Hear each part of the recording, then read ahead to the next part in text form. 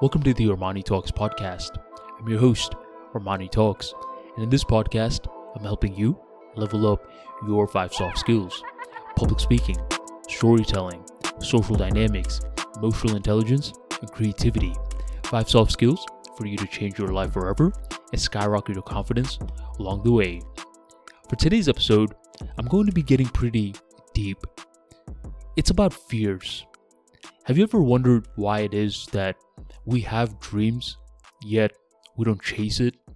We don't make any incremental progress towards these dreams? Why is that? It doesn't make any logical sense. But then again, when do humans ever make logical sense? One of the examples that I can give you of a time where humans don't make logical sense is with the fear of public speaking. When you break it down, how is it that a speech that normally lasts for 5 to 10 minutes is ahead of the fear of death? When I hear that public speaking is the number one fear on the planet, I often just scratch my head. How? How, Sway? How? But then again, I used to be in that same boat as well. So why don't I take a stab in answering this question? Why is speech anxiety ahead of death? The reason why is because when you die, you just die. That's it. See ya. But with speech anxiety, what's happening is that we feel the sensations going on and on and on. Just imagine that you're on center stage. You've practiced for a long time and you're in front of a lot of familiar faces. And as you're about to give your speech, something happens. You just lose train of your thought. You just forget the entire speech right before you're about to start. As some time passes on by, the audience starts to look at each other. They look worried at first for you, but after some time, they start to feel sorry for you. They start giggling. They start laughing at you.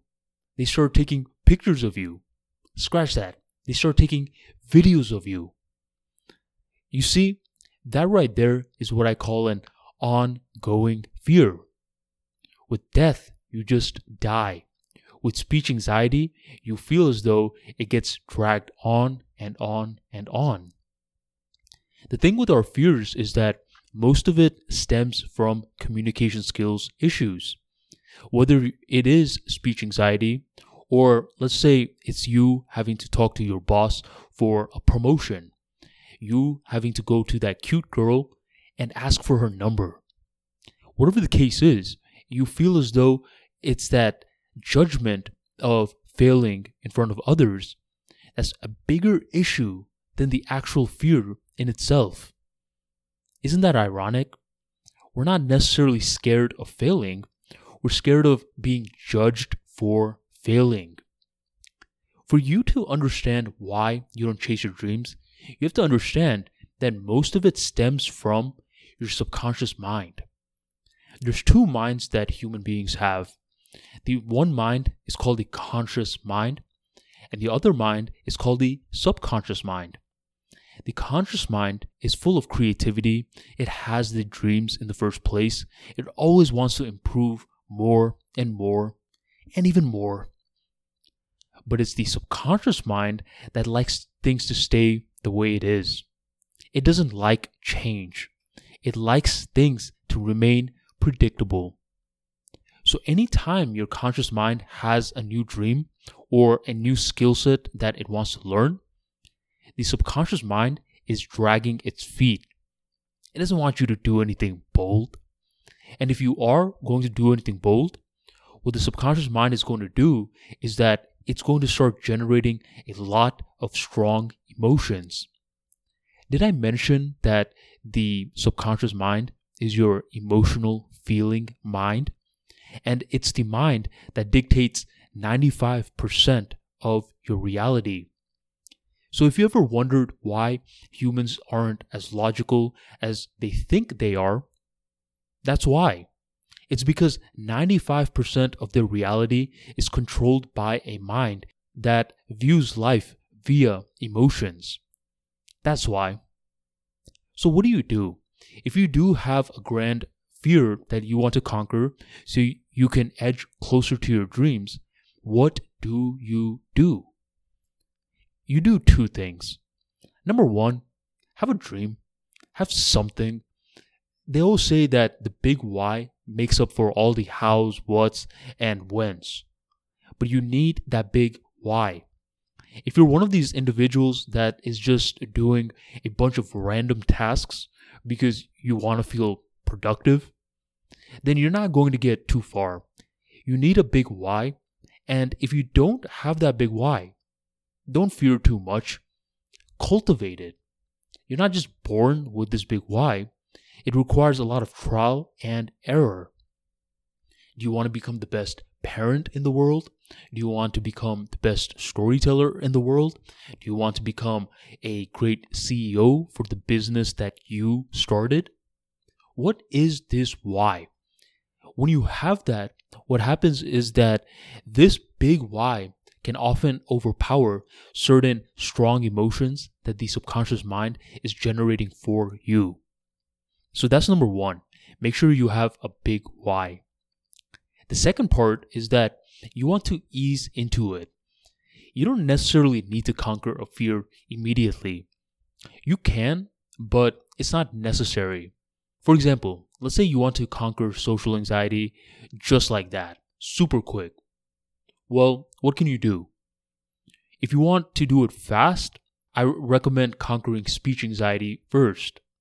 Because if you can speak to 50 people with grace, then speaking to 5 people becomes light work.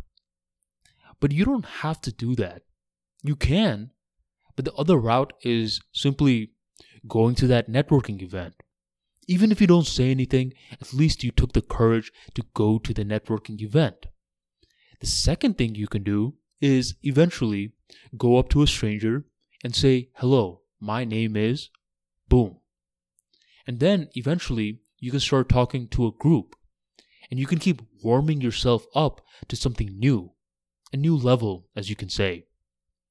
What you're doing in this case is you're easing the subconscious mind into this new fear. Rather than scaring the subconscious mind, you're doing something different.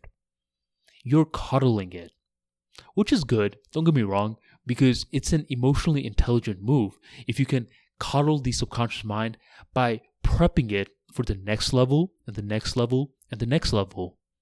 What you're doing in this case is you're making this journey fun for you. You're gradually winning your emotions over by being strategic with the conscious mind. Look, you can't always control your feelings, I get that, but you can always control your perception. You can always control the strategies that you consciously focus on. So after listening to this episode, if you do have a dream, the way that you're going to chase it is by creating that big why. Why do you want this dream? And if it's just about material possessions, then you most likely won't get it. What you'll realize is that most of the CEOs that end up becoming multi-billionaires, eventually later on in the game, they start saying themselves, "Look, it was never about the money. It was more so about the person that I became." So your grand why, it must be something deeper. It can't just be for the money, the cars, and all that stuff. Those can be a byproduct, but you need a big why. That's the first part. The second part is that you need to ease your subconscious mind in. As you gradually keep easing your subconscious mind with a little bit more challenging scenario after the next, soon enough, you'll realize that you conquered the fear and you're ready to tackle the next new fear. But this time, you're different because you know that you can do it. That's the entire goal. So if your fears are relating to communication skills, now you know what to do. Now you know how to conquer speech anxiety, social anxiety, test anxiety, or whatever the case is. We're not afraid of the failure in itself. We're afraid of being judged for the failure. Everything ties back to communication skills at one point or another. Don't run anymore, champ. Run towards your fears and conquer it. Slay Goliath and become a beast. Thank you for joining the Armani Talks podcast, and I'll catch you on the next episode.